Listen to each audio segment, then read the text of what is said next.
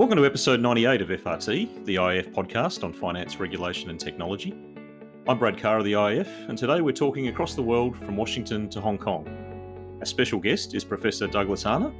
Doug is the Kerry Holdings Professor at the University of Hong Kong, a well-known global authority on all things digital finance, from the emerging technologies, payments, open banking, digital currencies, and the digital finance platform world where so much of the interesting story has come from China in recent times. We'll talk on a few of those different themes, but it's the platformisation one where we might dwell the most.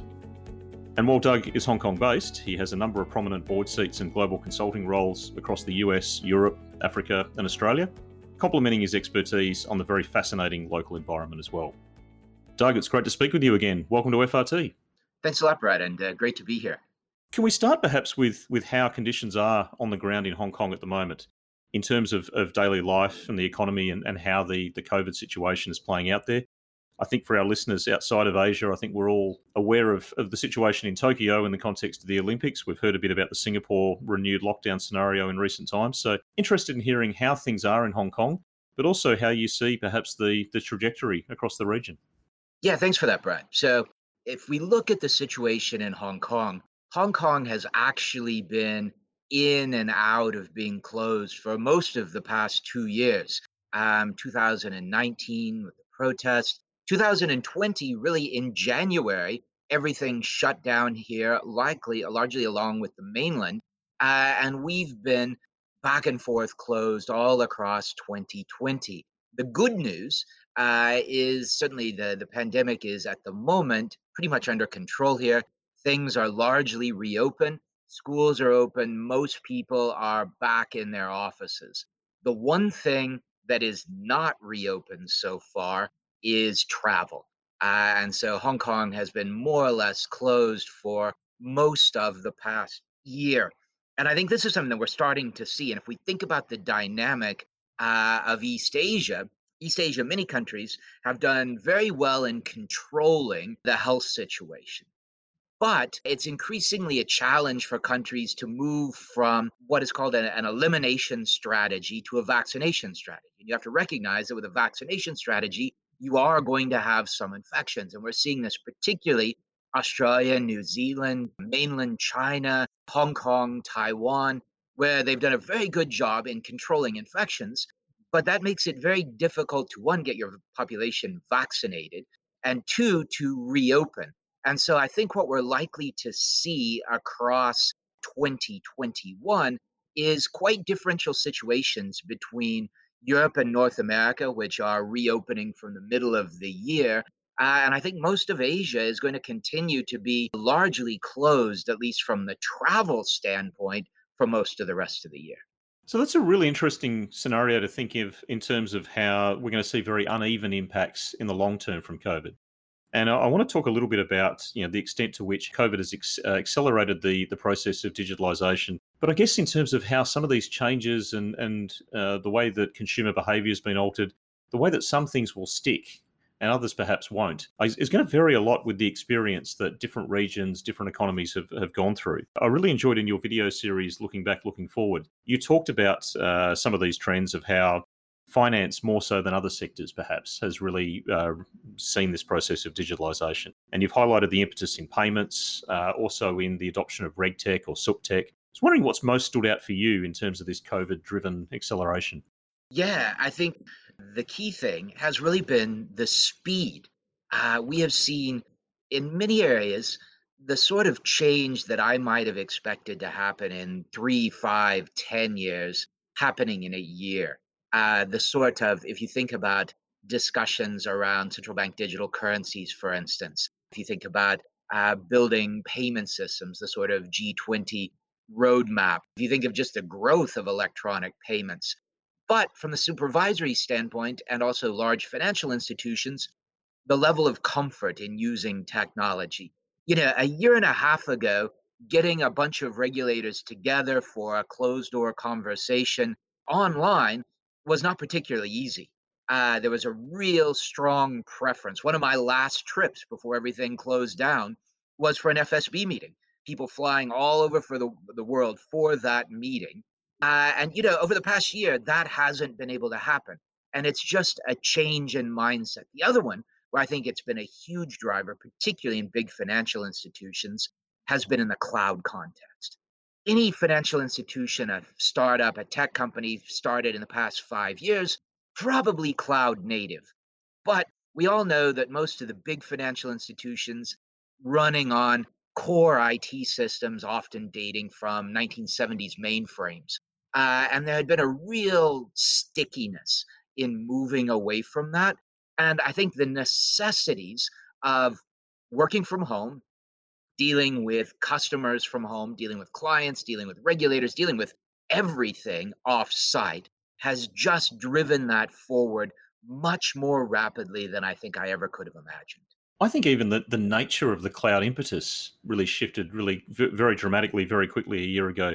I think in maybe in March last year, in a lot of parts of the world, we were having the conversation about how cloud was enabling you to keep the lights on, that you were being able to shift people in other locations, facilitate what they needed to work from home and the like. But I think even by probably May or June, the conversation had been, I think, surpassed by, hey, this rapid level of digitalization and the way in which customer preferences, customers' expectations, the bar has risen, that for a banker and insurer to be able to keep pace with those expectations, that they needed to be able to deliver analytics, immediacy, things that they need cloud to do. And so it became more of a business risk or a strategic risk question of, what do I need to do with cloud in order to have a viable business going forward for the next year, 5 years, 10 years?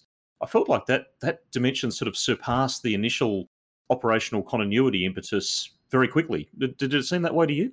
Yeah, I think that's very much the case. And it also had some regulatory impetus.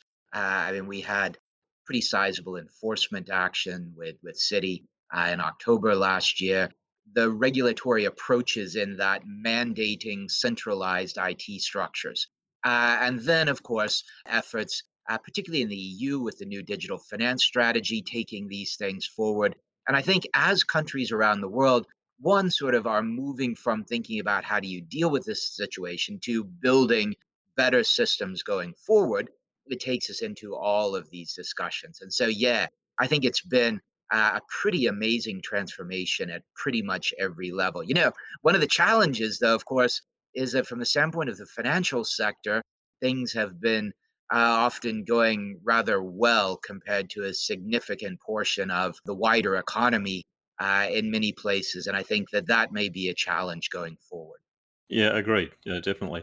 And I think also we will overlay some of what we've just talked about there with the wider trends that started pre-COVID around the digital finance platforms in a moment. One other thing, though, I wanted to pick up and that I really enjoyed from your Looking Back, Looking Forward series was when you talked about RegTech and SupTech, and you brought in the issue of BCBS 239, which I always chuckle at a little because it's probably, in my mind, the one and only bail paper that is universally known by its number. But it was at the time that it came out, it was a compliance challenge for a lot of banks, a very arduous challenge. I think some are probably still coming to grips with some of what was expected in it.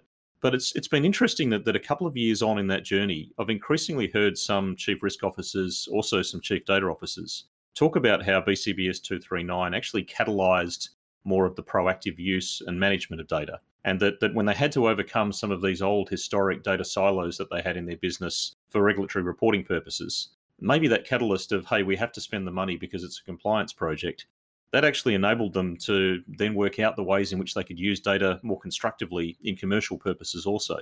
And I'm just wondering whether that notion, that anecdote I'm sharing from a few chief risk officers, chief data officers, whether that resonates with what you've seen and heard.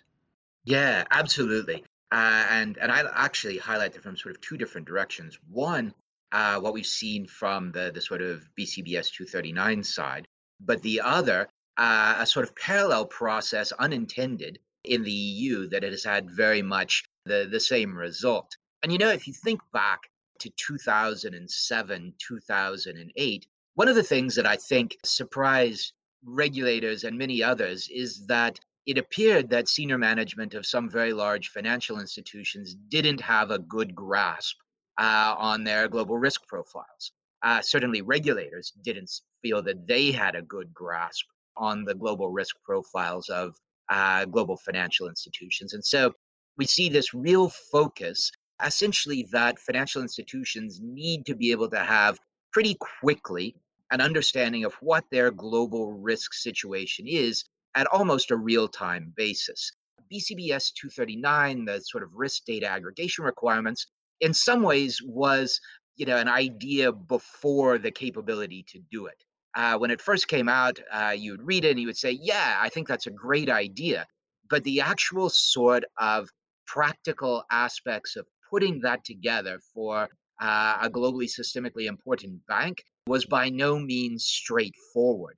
And I think what we've seen is one, that served as a real impetus for banks thinking about these. And something that I've written about that I think is really interesting that has actually come up with the situation in India with COVID in recent months is how many large financial institutions built essentially large IT risk management compliance back office systems, often in India, but sometimes in Malaysia or the Philippines or Poland or Utah or other places with thousands of people collecting information from financial institution operations all over the world and repackaging it to deliver to multiple regulators every day all over the world. And of course, this really transforms the way that financial institutions have to think about collecting data. And then once you have it, you might as well use it for something else as opposed to simply repackaging it for regulators. But it is interesting because if we look at a series of enforcement actions involving the FCA over the past 2 years, 3 years, essentially around MiFID 2. And what you are often finding is that financial institutions still didn't have good systems for aggregation. One last year that I already mentioned, another one that is already proceeding this year, looking at similar sorts of things. And I think it's an interesting one that it's taken us almost 10 years to get to the point where financial institutions are now actively building systems to achieve this. And I mentioned the EU. I remember around 2016, 2017 in Asia, no one had ever heard of MiFID or MiFID 2. And suddenly a realization that these things were extraterritorial and impacted everyone. And around the middle of 2017, something that we're now talking about constantly, GDPR. No one in financial services had really ever thought about data protection before around mid 2017 when suddenly there was this realization that GDPR was extraterritorial as well. And essentially, what that does is the reporting requirements of MiFID 2, the other post crisis reporting frameworks, forced financial institutions dealing with the EU to build up systems of data collection reporting. GDPR then forced them to build systems of data storage and management so that they were able to keep track of their customers and their customer requirements. And then, of course, PSD2 comes along and requires them to share it with other people. But what that has done is in a very short period of time, if one thinks 2015, 2016, no one really would have thought of EU banking industry as highly digitized. And I think this combination in a very short period of time has had a dramatic impact. And I think going forward, this is what we're seeing jurisdictions increasingly look at. How do these pieces fit together in both designing a system that is competitive digitally, but also gives you a system to effectively manage risks from a regulatory standpoint?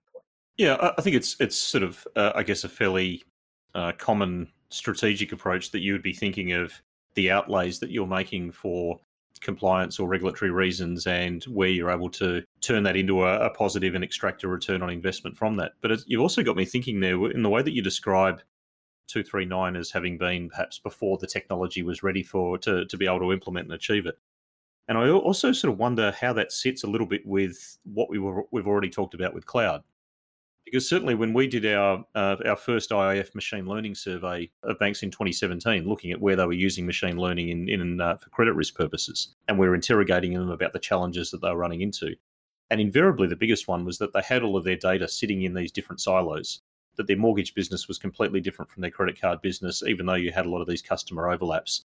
And we hear less about that challenge now as cloud journeys have got underway and there's been a greater ability to start bringing that sort of stuff together into a singular data lake.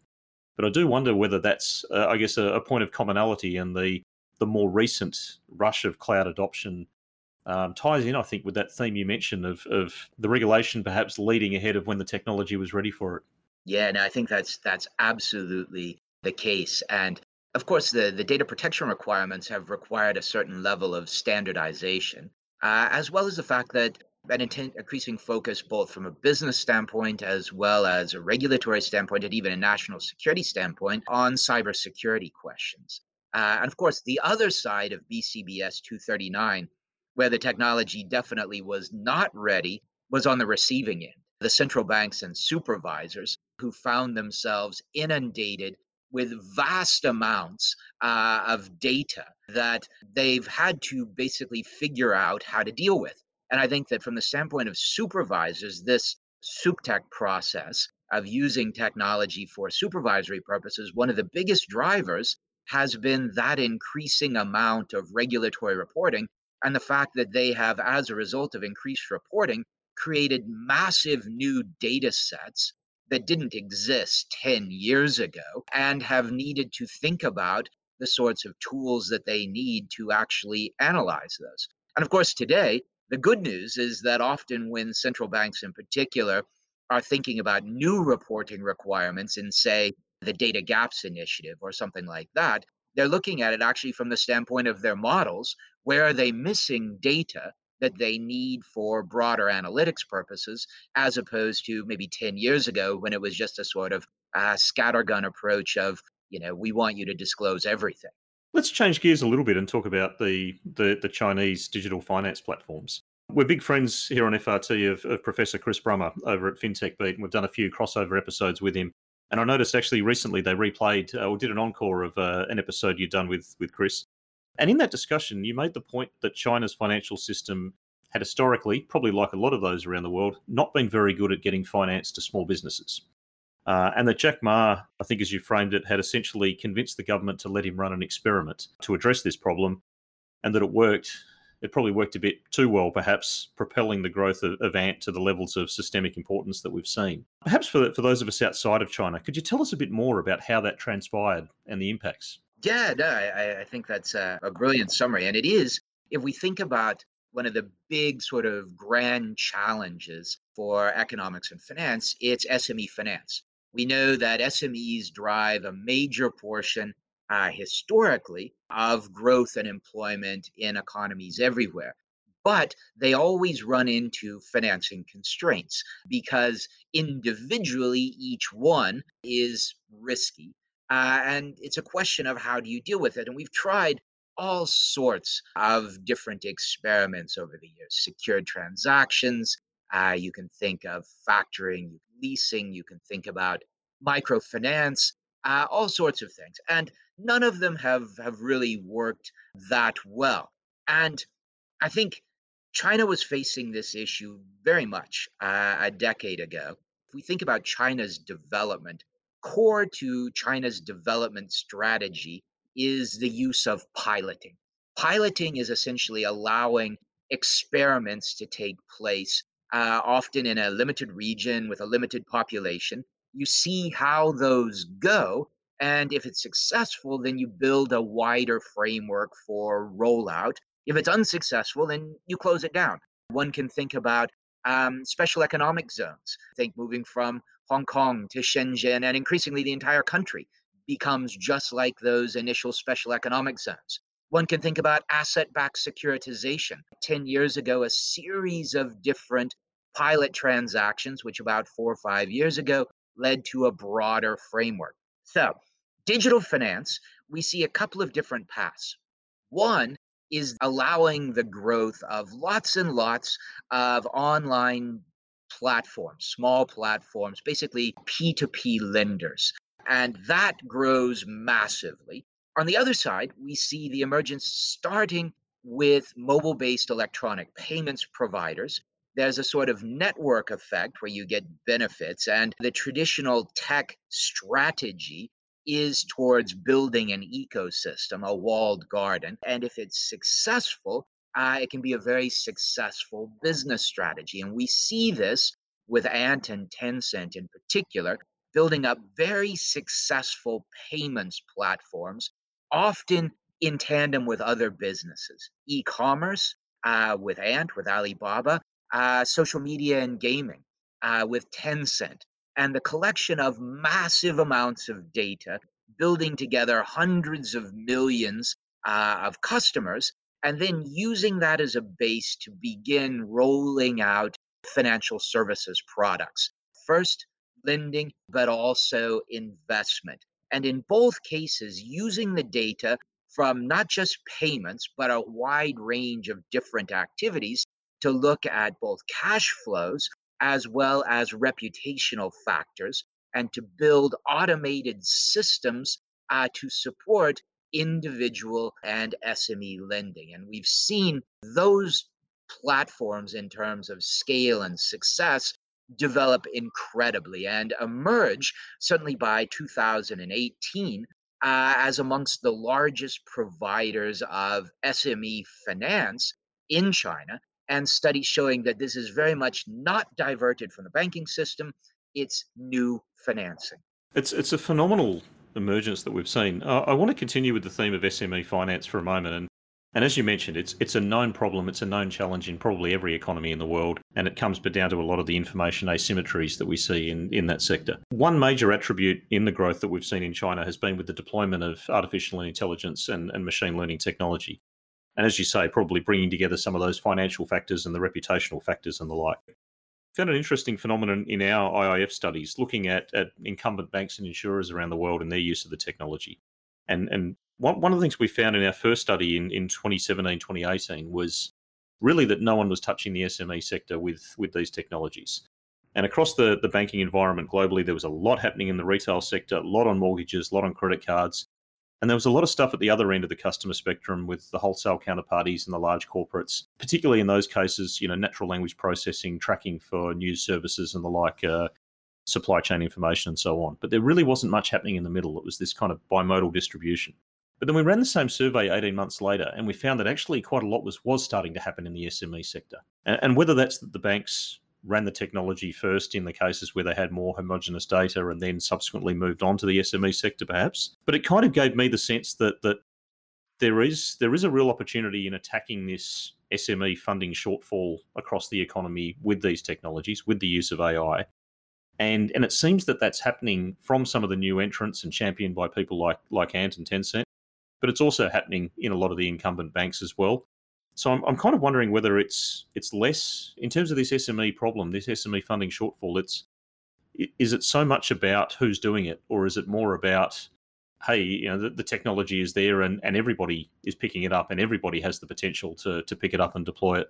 Yeah, no, I think this is really important. And if we look at, say, AI, for instance, the leader has always been on the trading side, and lending has come almost for everybody much later. And I think part of that has been that SME lending isn't necessarily that much of a profit center. Though, if you look at an Amazon or an Ant, you can see how that can change if you take a different approach. I think in many cases, the key, and this is a big question, the key is the data. And if you think about Ant or Tencent, it took them a period to build up that data pool themselves. And once they had the sort of mass amount of data that then they were able to use for automated analytics, machine learning, and AI, that was really the key, that they had the access to the customers and they had the data on the customers.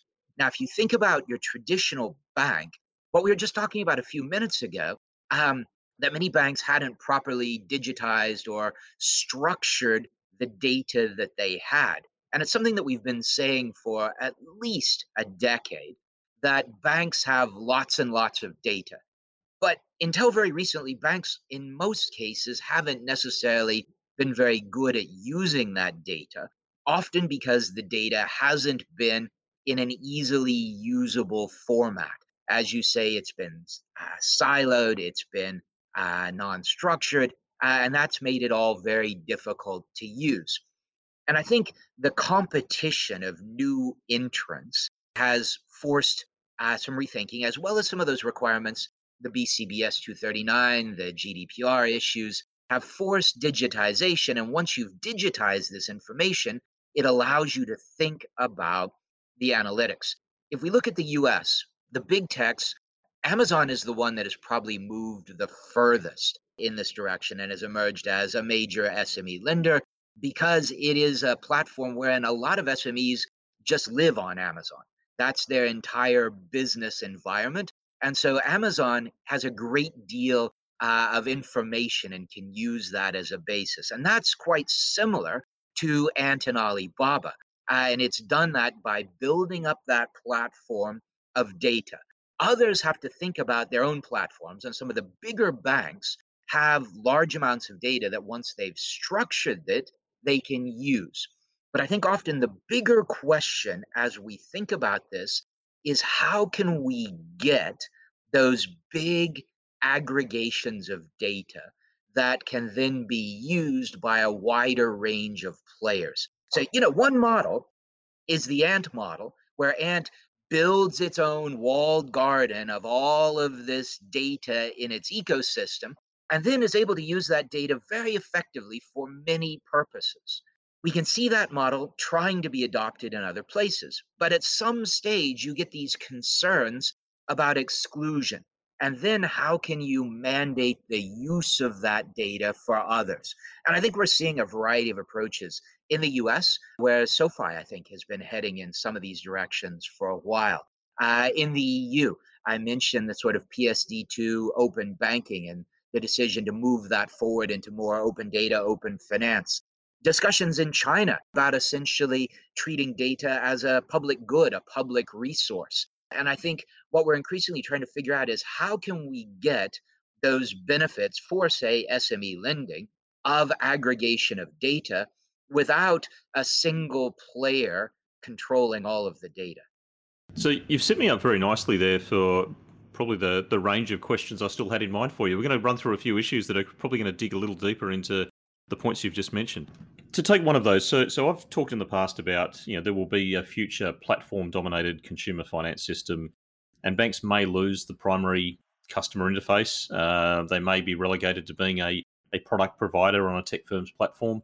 They may still be providing the funding for the loan, perhaps, but it'll be a loan that is originated through the platform. And of course, if they're doing that, they're still deploying balance sheet. They still have a business, but it's probably at thinner margins.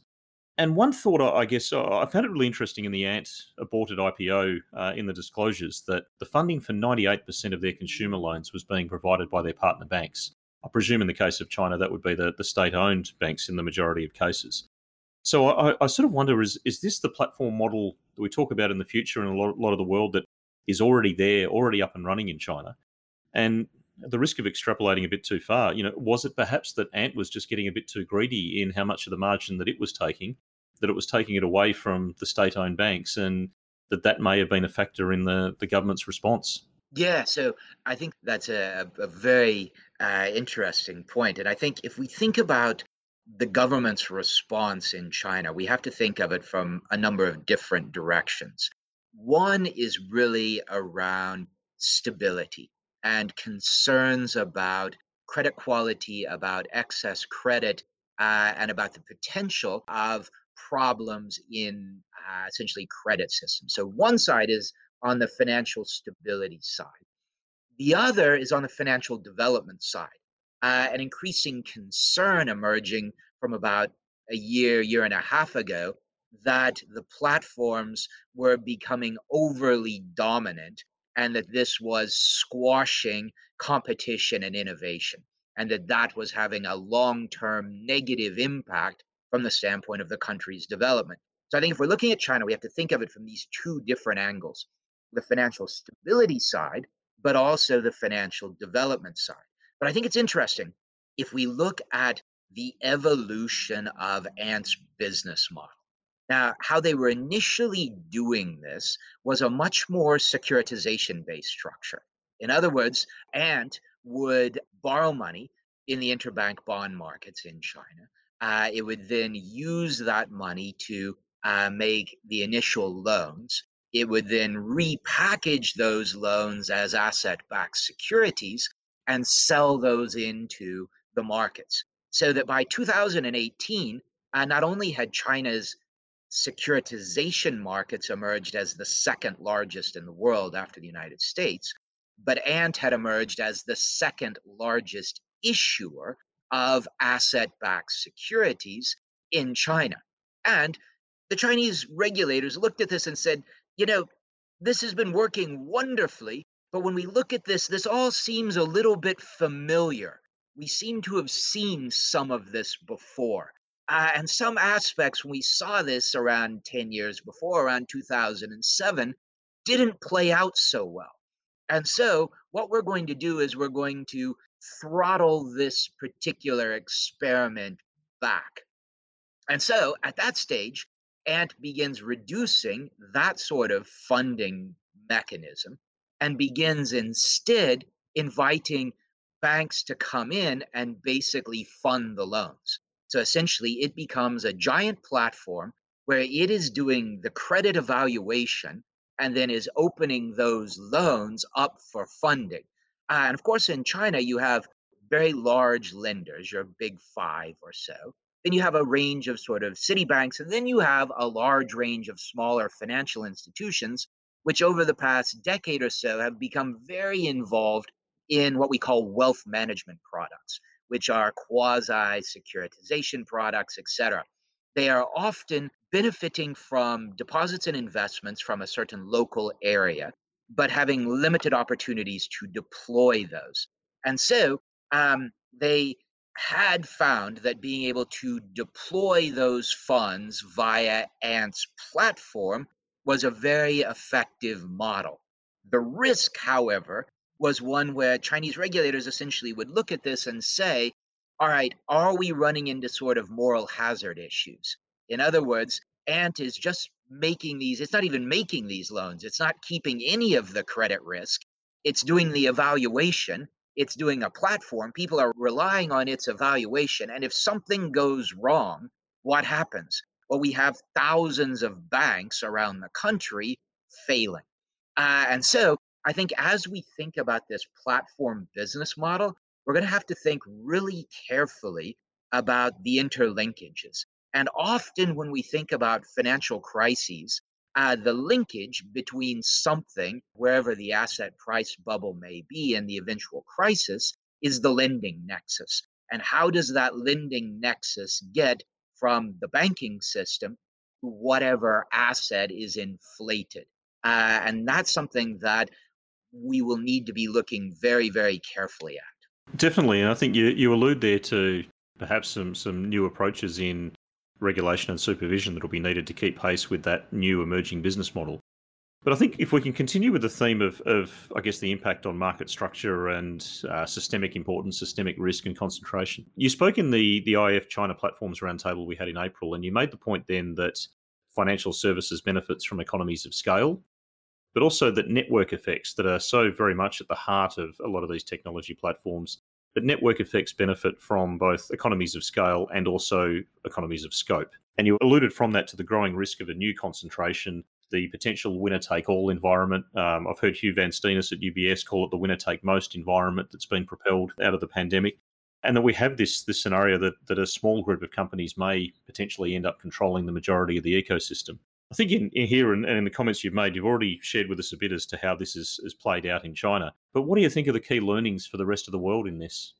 Yeah, I think the key learning is that China concluded, as I think the US is increasingly concluding, that that theoretical issue, which Adam Smith said would happen, that you would get a small group of players which would emerge in dominating the economy, and that their economic interests would then result in constraining of competition, that China concluded that that happened and that that was something that they needed to address. And that's something that I think there's an increasing maybe consensus around the world that sort of market concentration, winner take all, winner take most, oligopoly sort of outcomes are not purely theoretical. Uh, and that, particularly from the standpoint not only of risk, but also from the standpoint of concentration of wealth and economic power, and from the standpoint of wider development, that we need to think very carefully in societies around the world about the approaches that we're going to take to the data that underlie these sorts of business models. Because as we've been talking about, data aggregation has very important potential benefits across not only finance, trade, health, just about everything, but it also brings with it some real risks. And I think going forward, these are going to be amongst some of our bigger discussions, and it may emerge, it already is emerging as a challenge, particularly for cross border finance, as major economies take different approaches to data. And we end up with definitely a trend, probably more towards fragmentation in data approaches, as opposed to globalization and harmonization of data approaches. That's a whole other subject I'd love to talk about at length with you another time. And it's one that the IF, we've been picking up the theme that Ravi Menon had spoken about of, whether we perhaps need a digital Bretton Woods, or as I think things have been very well progressed in the APEC Financial Forum, being cognizant that there's never going to be a singular set of data rules around the world, but we need to achieve a degree of interoperability between those, the minimum standards that we need to ensure that continuity and consistency. But I will park that one and continue on the platform theme a little bit further with you. And this might be me trying to boil this down too simplistically, but taking a bit of what you've said here, which I think really resonates and is a great overview of some of these concentration and market power issues. We've also seen the statements from Augustin Carstens at the BIS in January, followed up by Fernando Restoy at the FSI with his report in February, that was looking at whether or not we need to extend the umbrella of regulation, of financial regulation across some of the tech firms increasingly that are dominating in the space. And they, I think, it had veered away from wanting to take an activities-based approach, but rather to be thinking in an entities-based approach to the new entities. So I kind of feel like we're trying to, me simplistically, that we're looking at two really big groups or sets of policy issues that do intertwine. But one is how do you regulate these new types of businesses? And that's some of the dilemmas that you've described that the Chinese firms were always facing with Ant in its earlier days. How do you regulate new businesses? And you have with that the added complexity that there's such a complex labyrinth of regulatory mandates, and that the traditional mandates of the banking regulator and the securities regulator and how that intersects with the privacy commissioner and so on. But then secondly, you have the competition issues and the risk of the new market concentrations that are emerging. And I feel like those are the two sort of really big sets of policy issues. And if I can put one more alongside that, less on the policy side, but more on the strategic side, for the banks and the insurers, how do you find your place in this world? You're in this world of embedded finance, or Chris Skinner doesn't like that term. He calls it invisible finance, or the platformization. How do you, as a financial firm, find your place in it? Can I get your thoughts here? Am I being too simplistic, or is this a fair representation that we've got these sort of big regulatory questions and this strategic question alongside it? Yeah, I think that's very much the case. And it's interesting, particularly from the strategic side, that at different levels, it's increasingly difficult to tell a tech firm from a bank from a fintech. And over the past 10 years, there have been lots of discussions about, will the fintech startups come in and disrupt finance? More recently, it's about the sort of big techs dominating. And the reality is, we're seeing different firms coming from different backgrounds, and basically they're competing along similar lines. And I think the strategy is very important to think about what is it you are going to try to do? Are you going to be a sort of platform? Are you going to be a sort of service? Are you going to be a sort of data bank? We've had lots of discussions about banks essentially moving from a bank for money to being banks for data.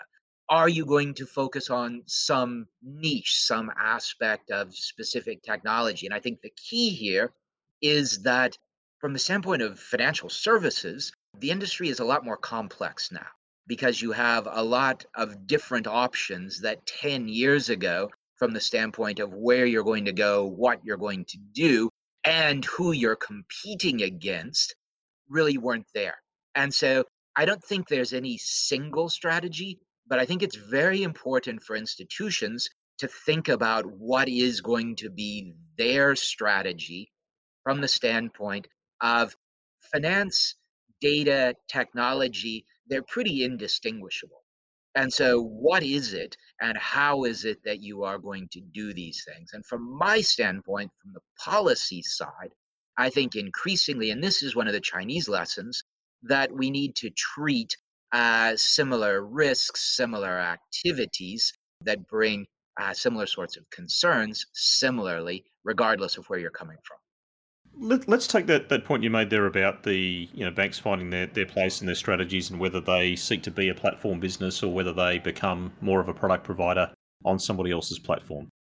Last year we spoke with Candido Bracha, at the time the CEO of Itaú in Brazil, and he talked about how their bank had embarked on the approach that they wanted to be the platform, that they had chosen to focus on distribution and the customer relationship more so than on product. And that meant that, among other things, they had to invite other firms, startups, insurers to sell their product on Itaú's platform to Itaú's customers.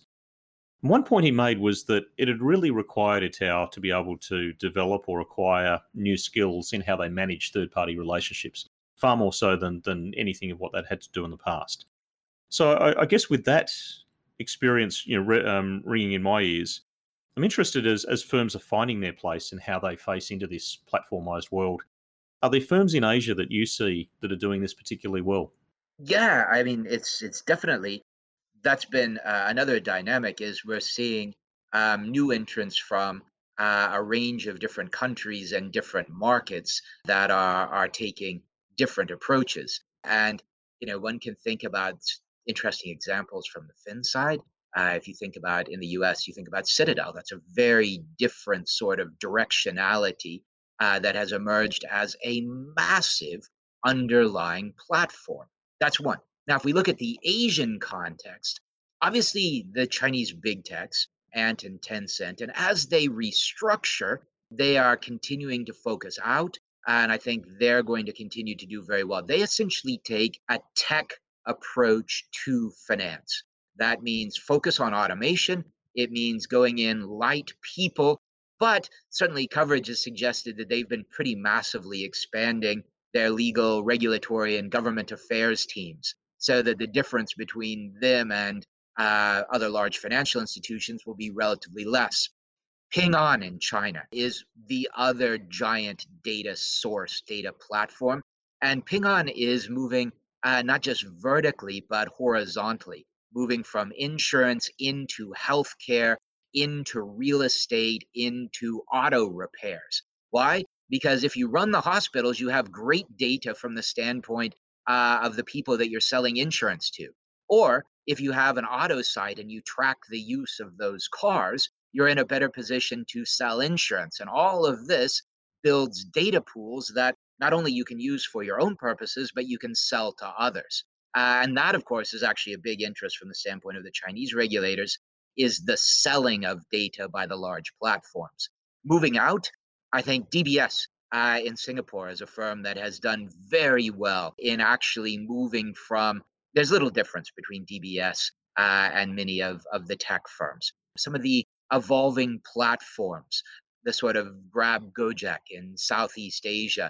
If we look at India, what I think is particularly interesting in India is the role of the big techs in payments, Google Pay, Paytm, WhatsApp Pay, and the role that these may have going out. So I think we're seeing some really interesting models and bringing together different aspects of finance, data, and technology, and most of them not looking just at their own market, but trying to figure out how they can move beyond. In 2019, the IEF, we kicked off a piece of work with Deloitte on digital transformation, and we asked a lot of people who did they most admire in how they'd engaged into this world, and overwhelmingly, a lot of people were telling us DBS. And I was fortunate enough to have their CEO, Piyush Gupta, on a panel at our 2019 annual membership meeting. And I asked him the same question: who do you most admire in this space? And not surprisingly to your ears, I'm sure, he said Ping An. So a lot of commonality in what you've described there. Doug, I've got one last question for you, and I want to change gears again a little bit here.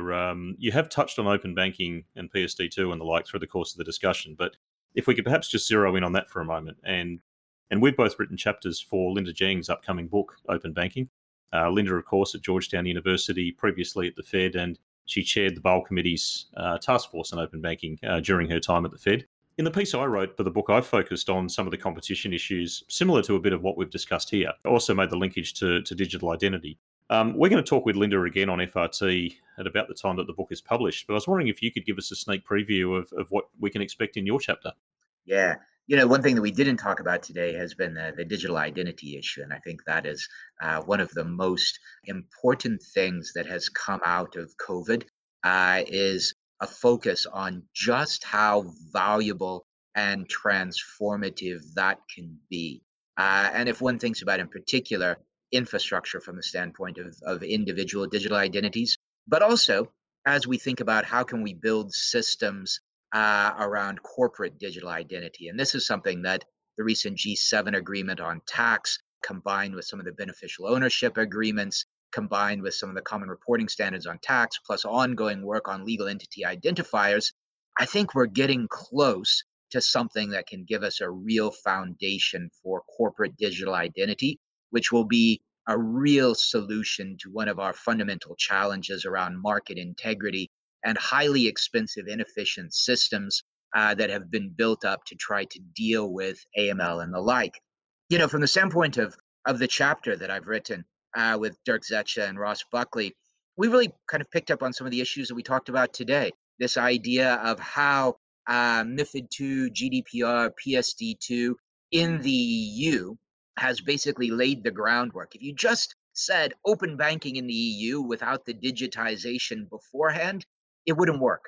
And so it's been the fact that they've had these parallel initiatives, which really were never designed as a common strategy. But because they had the three different plus the fourth, the digital ID piece, the four pieces together has set them up to make open banking potentially workable. And I think it's going to be something that is going to be watched very, very closely because we're having lots and lots of discussions, but so far limited cases where we're actually seeing it happen. The UK, Australia are probably the best examples where things are happening. And I think what we're going to see in the EU is it may be easier in the environment of a country or a region where you can build the tech infrastructure that makes the data sharing more effective. I think in developing countries and emerging markets, that's going to be a bigger challenge. It also ties back a bit to what you were describing earlier about the concentration of data and whether there is a single party or the basis upon which data can be shared through the ecosystem. And one of the things that I'd like to see is that we move beyond talking about open banking and more to talking about open data, and that it's not carrying some of the legacy of being sector specific in the way that it may have originally been founded. So, Doug, thanks very much. We've covered a lot of ground, and I don't know if I can do this justice, but I'm going to try and summarize some of the key themes that you've covered because you've given us a real great crash course across tech platforms and so much more. I think, firstly, when we talked about some of the legacy of COVID and what we've seen from the rapid digitalization through the pandemic, and you emphasised particularly the speed that it's occurred, but also the importance of cloud and how that's really, I think, emerged and become more critical than ever and such a critical enabler for so much of what banks, insurers, and others are needing to do to keep pace with their customers. And I think that's a really good linkage to the discussion we had about BCBS 239 and where that had helped to catalyse more proactive use of and management of data. And I think you articulated there a lot about the work that firms have been doing in building up compliance systems, but also how that's then become in itself a critical enabler, a critical underpinner for some of the work that they've been and found themselves needing to do subsequently. I think as we talk through some of the Chinese experience, and I think it's fascinating to hear what you're able to describe through the journey of Ant Financial and of Tencent, and of the discussion we had about the SME sector. But I think really the point you made about the key being the data. And when we talked about the ability of things like artificial intelligence to help overcome some of the data shortfall in the SME space, the point you made that it took Ant and Tencent 10 years to be able to build up that data, that banks, as you put it, have always had that data, but they have, until recently, not been very good at how they use it, that it wasn't in a usable format, the siloing we talked about. So I think the catalysing of BCBS 239, the pandemic, cloud, has probably added further impetus for banks to put themselves on a footing where they're able to use the data in the same way that Ant after 10 years can. And it poses the question that you raised of, how can we get this data in a way that it can be effectively used, potentially by many players, and not be held in a walled garden as a proprietary asset only of one particular firm, perhaps. The Chinese government response with Ant, and you talked there about both financial stability and financial development, and as the platforms became more dominant.